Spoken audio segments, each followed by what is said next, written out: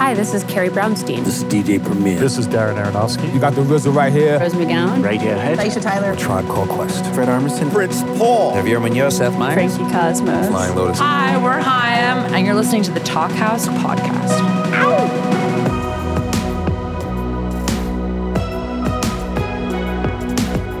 Hello and welcome to the Talkhouse Podcast. I'm Josh Modell. On this week's episode, we've got a conversation between two young performers who are just this week starting a huge tour together, Marcus King and Neal Francis.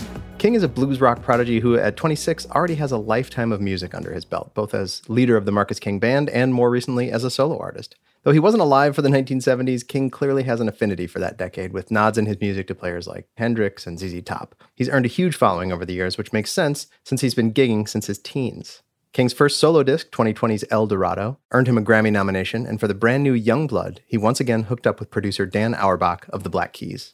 It's a scorcher. Check out a little bit of Hard Working Man from Youngblood.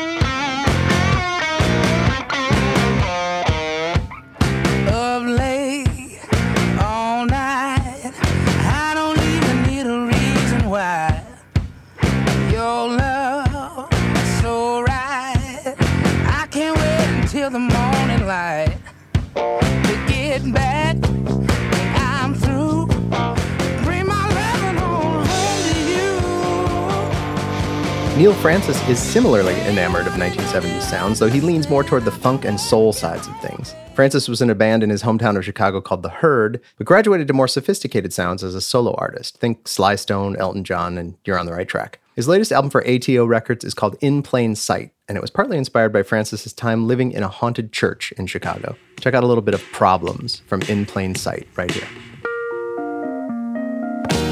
They say timing is everything.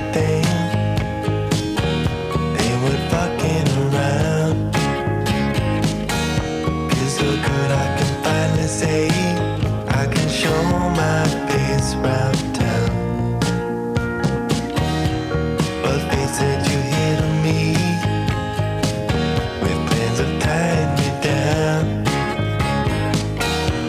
You know you got everything going on just right. It's just not right now. What both Marcus and Neal's records share is a little more seriousness than you might immediately hear in what sounds like party-friendly music. Both have had their bouts with substance issues and messy breakups, and those things make it into their songs. They're both also really interested in ghosts, as you'll hear. King isn't sure whether alcohol made him see a demon, but he's definitely seen one. They also talk about growing up bluesy, how David Lynch might translate into music, and the time-honored tradition of drawing dicks on dressing room walls. Enjoy.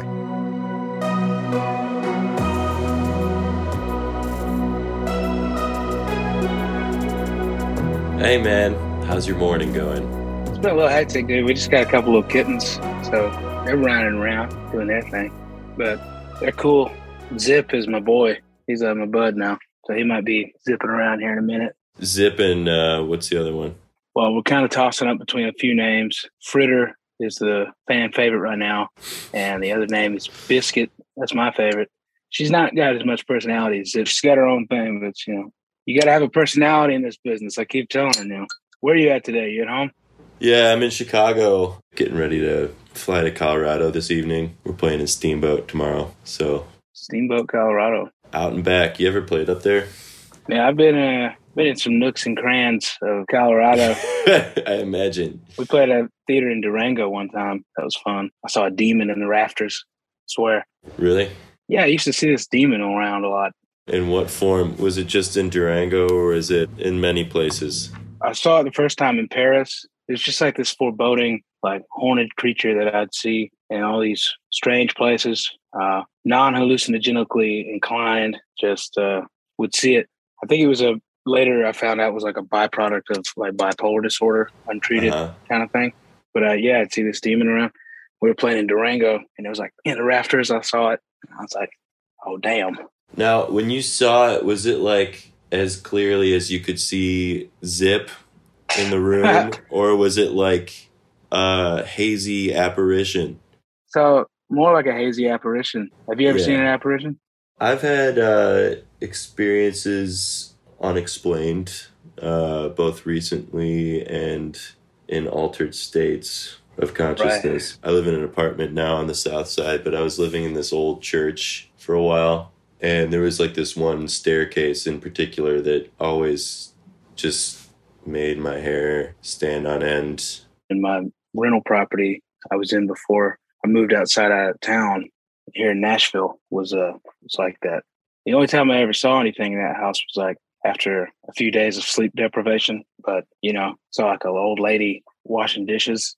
I mean, not actually washing the dishes. That would have been great. But, just like at the sink. Ghost butler. Dude, like a helpful ghost. I think we're writing a show now. That's a show.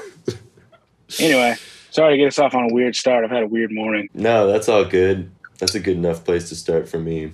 Right on, man. I think the last time we saw you cats was at Locken that year where it rained cats and dogs. Yeah, but you guys made it for your set, the trio at least. Yeah. Did your band set get rained out the next night? So the second night, yeah, it was us and then Tedeschi Trucks, and they got rained out. So it actually turned out pretty cool. We were just all hunkered under this tent, hanging out for a while. You guys crushed it, as I remember, as you always do. Oh, thanks, man. That was totally ripping, man. I've never seen the trio before. We perform as a 4-piece, and I like having a small ensemble because it kind of allows you to take a little more freedom with arrangements and take it on a ride, as it were. It seems like you were kind of seamlessly blending into, like, you just start a riff of something. I don't know how much you guys worked that shit out, but it was really sick. It felt kind of like you were just cross-fading shit into each other. And also just the fatness you guys had as a trio. Yeah, it was badass. Oh. Yeah, I think a lot of that's attributed to chemistry. Yeah, it's, absolutely. A lot of those quotes and just riffs, depending on how you're feeling that day, just riffs just kind of enter into your mind, and that freedom of a trio outfit kind of allows you to just go there because there's not really anybody playing the third on anything, so you can go pretty much anywhere from there. It's like your bass player and your drummer know all the same shit that you know. You can kind of just throw anything in there.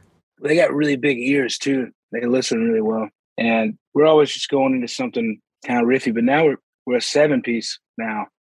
Mm-hmm. We hired Drew Smithers on playing rhythm and lead guitar. We've been talking about playing together for like 4 years. So he just joined the group and he's killing it, man. The band sounds massive. But we need that to follow you guys every night. I think it's going to be a blast. We've been like really hitting it this year. This is kind of new for us in the grand scheme of things because we were supposed to do this in 2020 where we were just playing a shitload, but that had to wait for a little while, obviously. Oh, man, what happened? Everybody just felt like, staying at home and reading a book. I took some time off. I didn't know. I quit watching the news and took some time off. Did anything really crazy happen? I don't know. We went ghost hunting. You did? And made a cartoon out of it featuring our dog. Well, I got to see that shit. Your experience with the demon reminded me of 7 or 8 years ago when I used to drink a lot, and I'd go cold turkey every now and then, and I guess they would call this delirium tremens when you start seeing stuff. Yep. And that was the most insane hallucinations I've ever had in my life, like more vivid than acid or mushrooms or anything. It was like I could watch a cartoon play itself out on a wall. It wasn't fun at all, like acid or mushrooms. There was no good vibes to be found, but the demonic motif was strong. And but yeah, I don't think I ever really saw anything, in my right mind. Sleep deprivation seems to be like the heaviest thing that affects me these days, and that's quite frequent in our industry, as you know. Right. You may have just blew my mind a little bit because every account that I have, the first time being in Paris, and I had walking pneumonia, but pre-COVID, remember when we used to tour, and even though you were sick, everybody was like, "No, you still got to do it." Yeah. But now you're like, "I got a sniffle," and they're like, "You should probably quarantine for a month." You know what I mean? So you remember when we used to tour through everything else? So I had pneumonia in Paris, and I was sleeping on a couch, and so I couldn't really drink because I was on like antibiotics and stuff. I don't really drink as much as I used to, but I would go. That's the only way I know how to not drink is cold turkey. So it seems that every account that I have for this demon creature that I see seems that alcohol wasn't a factor. So It wasn't there, but perhaps correlated to the absence of alcohol is the presence of the demon. yeah, Hence the name spirits. I think that's why we do what we do. We're maybe more susceptible to that kind of stuff. Perhaps active imagination seems to be a common trait. Yeah. I was just listening to your, I guess it's an EP you released. It said a single, but there are like 4 tracks that you released this year. Oh, yeah. Yeah, we had a live track on there from Chicago, actually. Sherry Berry. We did that at Buddy Guy's. Oh, you played at Buddy's? Yeah, that was a trip. Man, I used to play there a lot. They really tried to educate me on the way the blues scene really markets themselves, and like, you got to sell T-shirts, man. Like, get out there and sell T-shirts. I was like, nah, I'm good. I don't want to go out there and do that. They were trying to get you to like go out to the merch table, basically. Yeah, which I did. Yeah. But they were just really trying to amp me up, and I'm like, I'm pretty reserved. You guys are a lot more charismatic than me. Like, you remember Johnny that worked there? Did you ever cross paths with him? Yeah, I think I know who you're talking about. I mean, he's a great dude, but one of my biggest memories of playing there was we were on our last tune of the set, and it was the most climactic moment of the set at the time. And I just mean that sonically, not that we were really crushing it. I don't mean it like that. Just sonically, it was pretty high, and my eyes are closed. My eyes are closed 80% of the set. So all of a sudden, I just hear like, "Ladies and gentlemen, the Marcus King Band, give it up for him one more time, everybody." And I open my eyes, and he's on stage, like basically telling us to get off the stage. And No I was shit. like, man, that's a weird way to. I think he was trying to help, but we didn't. When like was it. this? When did you play at Buddy's? Oh man, this was probably around 2015, maybe 2016. Okay. Yeah. That makes more sense to me then. I played one of my first gigs at his old club, which was in the exact same corner, a block south. Okay. And it was like this beautiful little rundown, wooden room. And there was a generator right under the stage that like caused everything on stage to just have massive interference. So that was like the defining feature of any set, was just this like, hum going throughout everything. And I think I was 18 or 19 and I was playing there, and I had this girl that I wanted to sneak up to the green room, and I just like let her in through the street door, and a security guard like saw me right away. Yeah. And they almost didn't let me play the show. They kicked her out, and that was a bummer. Right. I've been in some situations like that. Being underage and playing in clubs, I started doing that when I was like 14. Mm-hmm. And I was 16, and I snuck into the Christmas Jam pre-jam at the Orange Peel in Asheville. Mm-hmm. And I staked the place out for a good hour in the cold December North Carolina weather. I was outside just trying to paint a picture. I'm like outside, I'm watching, trying to see who's entering this bottom stage door that doesn't have a laminate or a sticky. And as soon as I'm thinking that, the catering truck pulls up, and it's all just regular dudes. I was like, I'm a regular guy. I'm going to go grab a tray of potatoes. And I went and grabbed like a big tray of food and just started like helping the crew out. And I got in there, but the fault in my plan was I didn't know the layout of the building. So I was in the basement, and that's like a separate little bar called Pulp.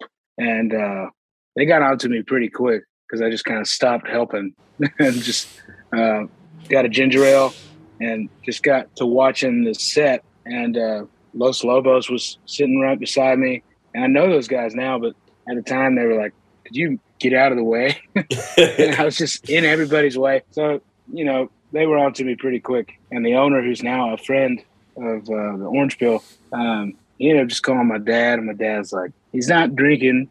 He's not there to drink. He's there to try to give his demo to somebody. Like, don't call. But they blacklisted me from the Orange Peel. Really? And then we later played there. That's all. No harm. But just being a punk kid. I mean, I really wasn't there to drink though, which I think that saved my ass.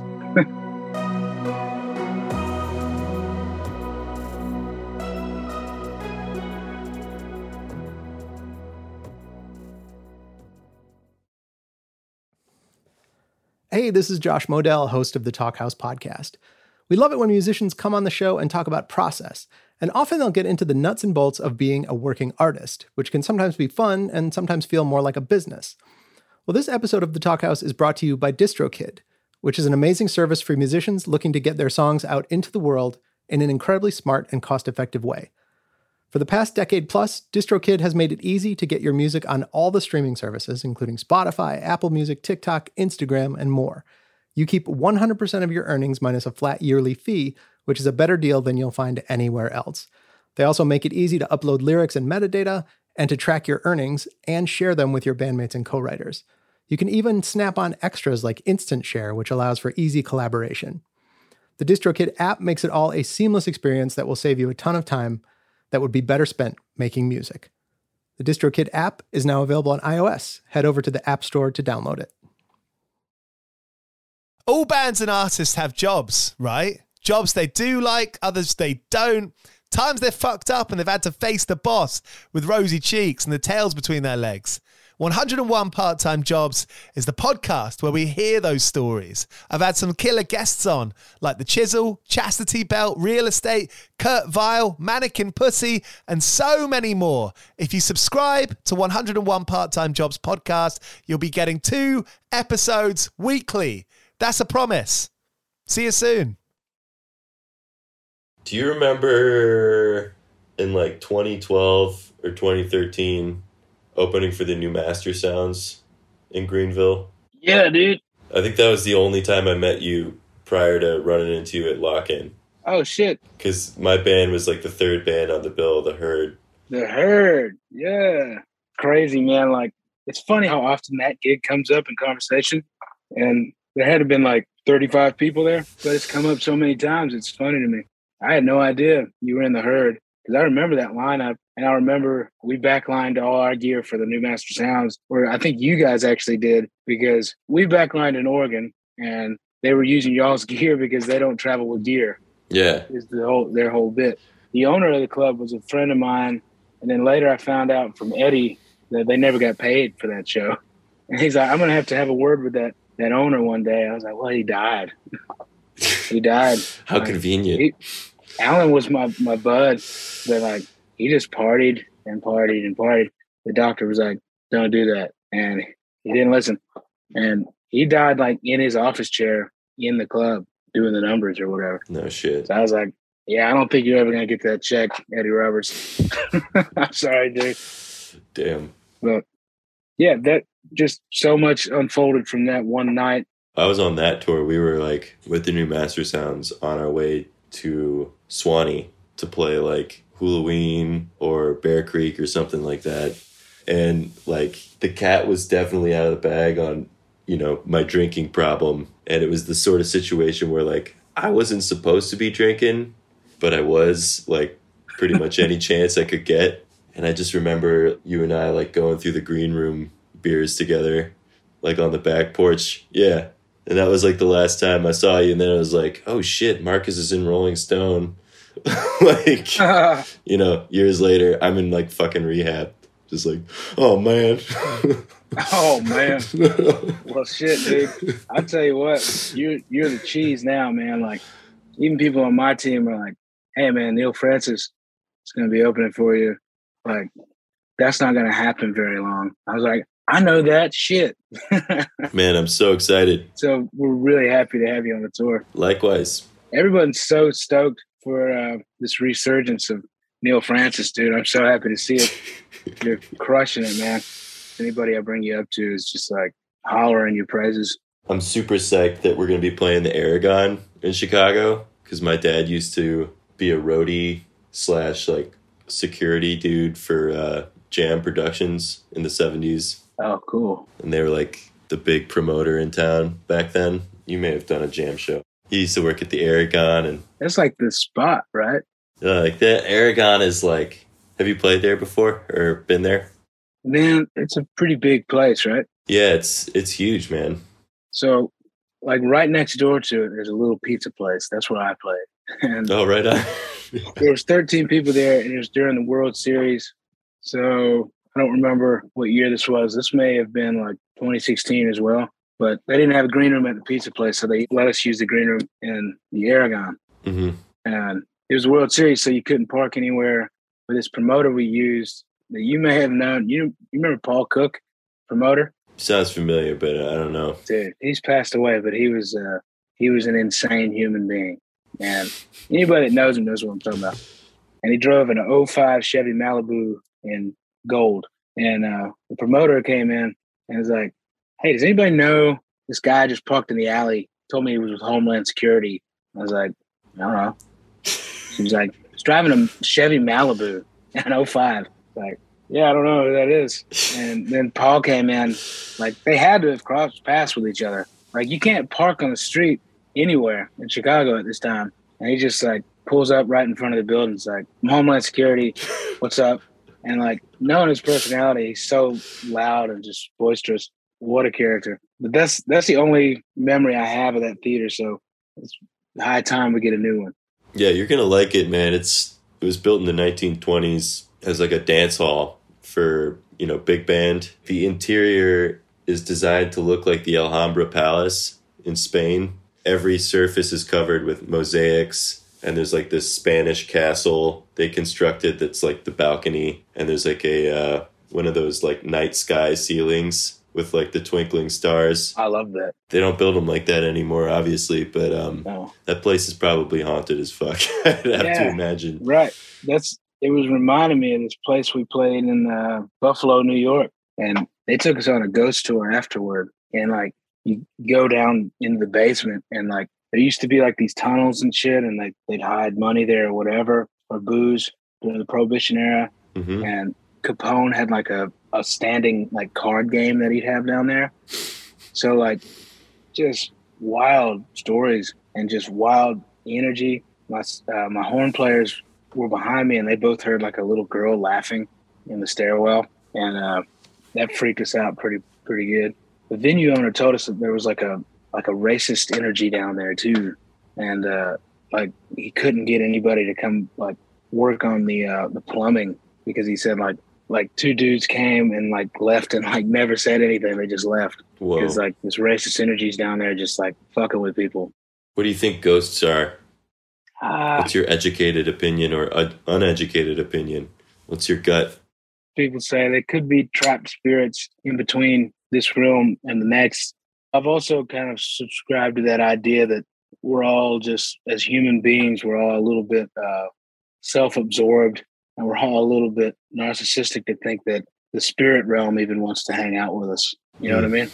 I just think maybe it's something we create in our minds to give us a little bit of a sense of not being alone, even if we are alone. But I don't know. I've been on a lot of ghost tours. So when you're on the road with me, we're hitting some ghost tours. Sounds good. Yeah, we should do that. I love it. That's the day off activity, bro. Always. We played at this place in Luxembourg a few weeks ago that had been a monastery.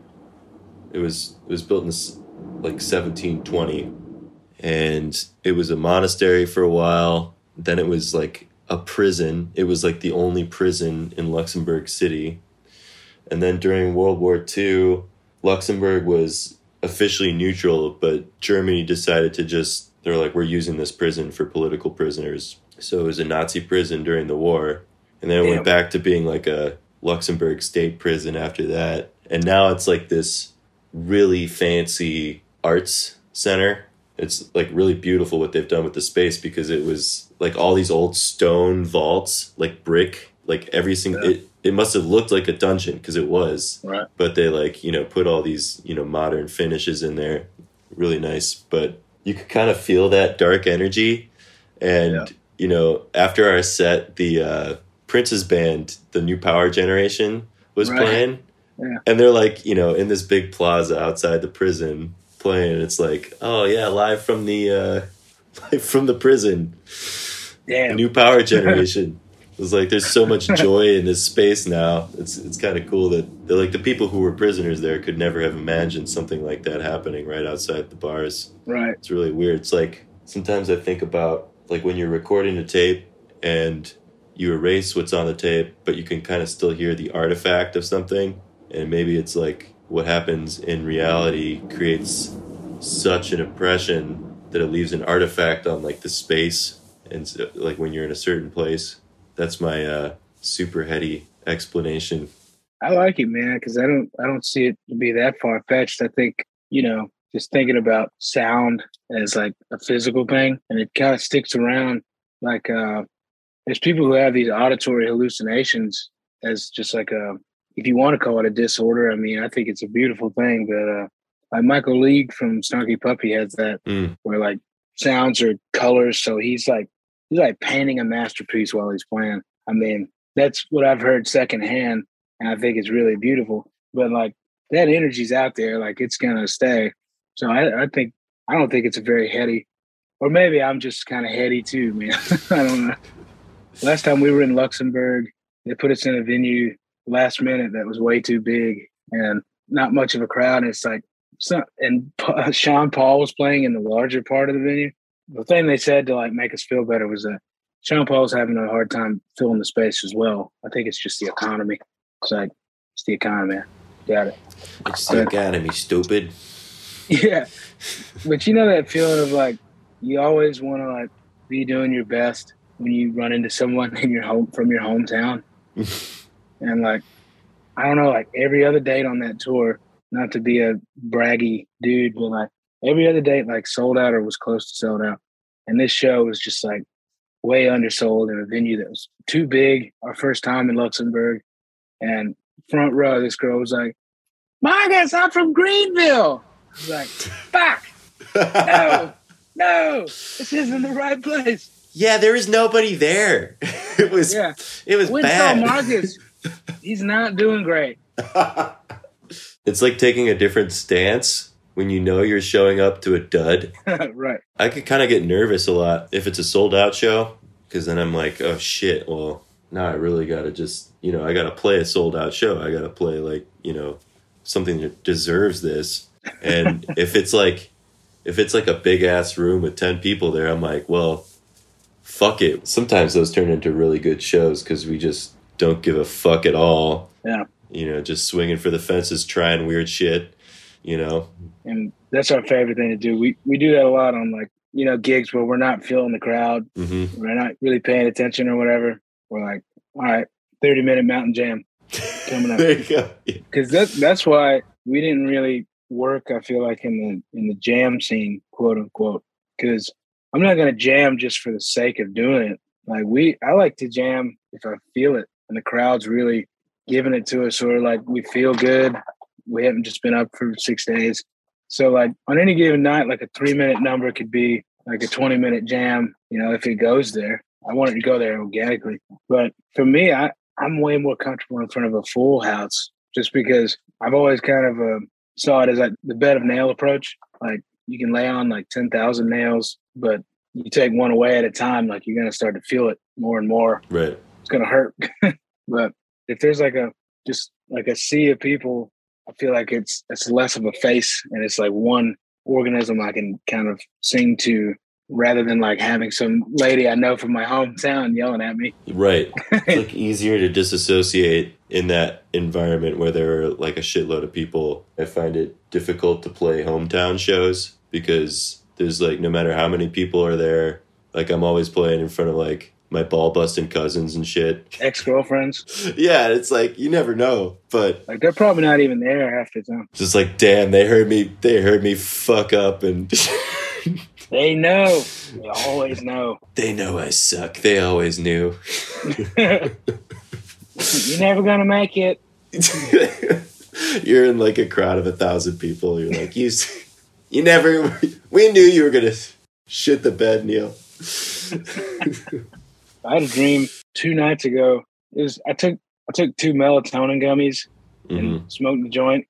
And I also ate some ice cream before bed, which is a no-no. Dairy gives me crazy dreams. And so does melatonin and weed. So it's just on one. Trifecta. He was great. But we were going into this club, shit load in, and they were like, so 38 tickets tonight, boys. Well, hopefully we can sell 40. And then it turned into like this crazy, like afterlife prison type thing. My dreams get into like weird, just no plot line movies. Mm-hmm. But I woke up just in a cold sweat. It's such a recurring dream for me. It's just, you guys suck.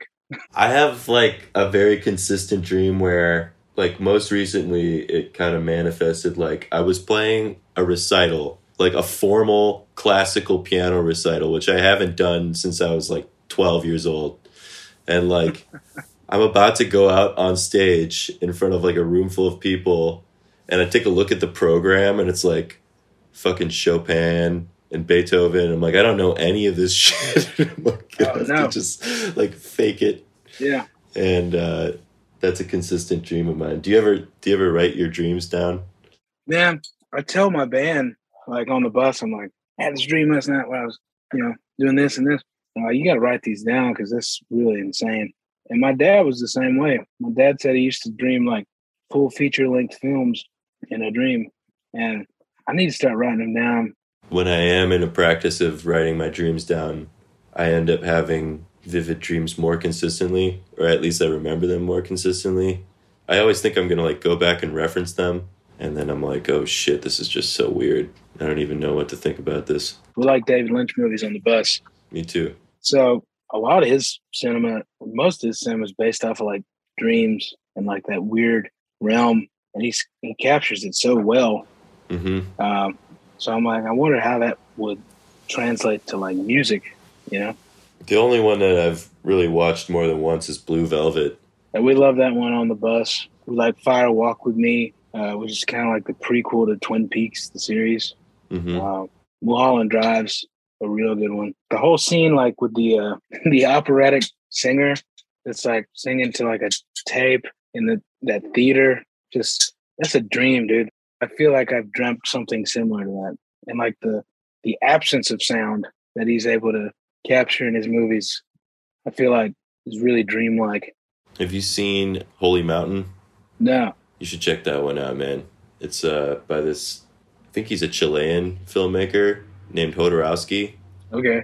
And he actually had the rights to make Dune, the sci-fi novel. Yeah. He was going to make it into a movie in the 70s, and he had like Pink Floyd was like contracted to do the soundtrack, and Salvador Dali was going to be like the art director. What? It was like, actually no, Salvador Dali was going to play the Emperor, and the art director was this guy Mobius, who did all these insane, he did like the heavy metal comics and like a bunch of other cool shit. But like, there's a cool documentary about that film never being made. But there's also like a couple movies like Holy Mountain and El Topo. I think El Topo was like John Lennon's favorite movie or George Harrison's favorite movie or something like that. It's like just super weird stream of consciousness, like just out there psychedelic dream shit. And like it's really beautifully shot.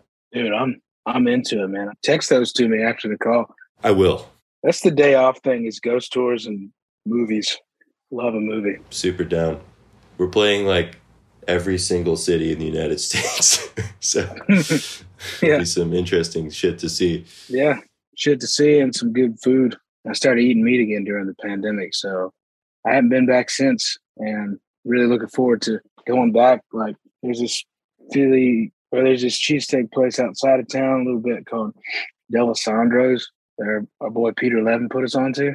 And I would always just go and get just peppers and onions and cheese. Looking forward to doing the real thing next time we're there. Yeah, one of our first tours as Neal Francis was like early 2019. It was in the winter. We were playing in Philly. We played at this place called Milk Boy on South Street that was like up 3 flights of stairs. And it was like this really fucked up like 1800s staircase. Right. And they had like tables and chairs piled in there. And like right away I was like, okay, so the organ is not coming up these stairs. But we did carry the CP70 up these stairs. I was about to ask. CP70's only a little less challenging. Dude, I wouldn't make that same decision again because it was like, putting our health at risk. We took a C3 and a Leslie up there one time because we were like, this is going to be the show. This is going to be it. It was like 5 people. Right. They have that curtain that comes out open. Yeah. There's nobody there. And, you're like, And that was before I was touring with a Hammond. But then we came back when I was doing the Neal Francis thing. And they're like, oh, we've like really improved the load in.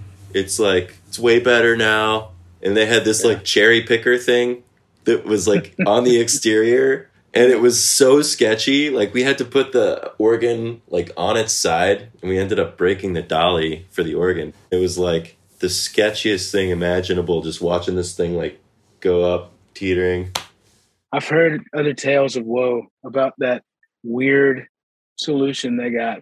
But the best thing about that venue is all the shit puns on the green room wall. Yeah. Janice Ploplin. A lot of great ones.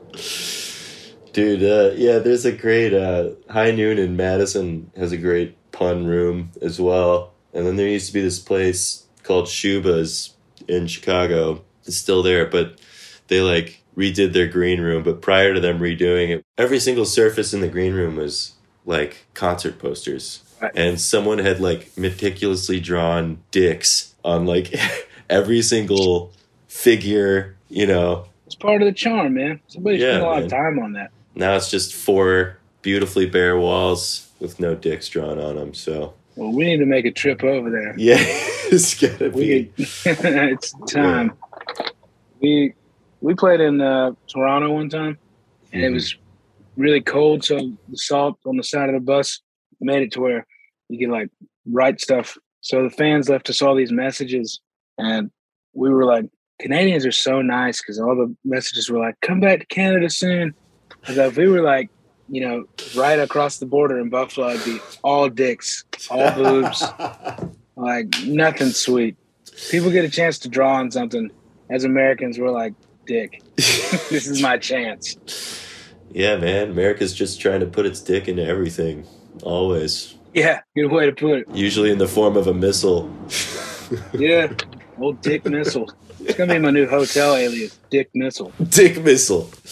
Well, I'll be seeing you at the end of the month, I think, if that ends up coming together. I'm hoping we can get together and work some tunes out for some encore stuff and get the CP70 back out and just rock out. Yeah, we got to talk about what kind of tunes we might want to do. Big time. But I'm looking forward to that. Yeah, man. Dude, it's been real fun talking to you.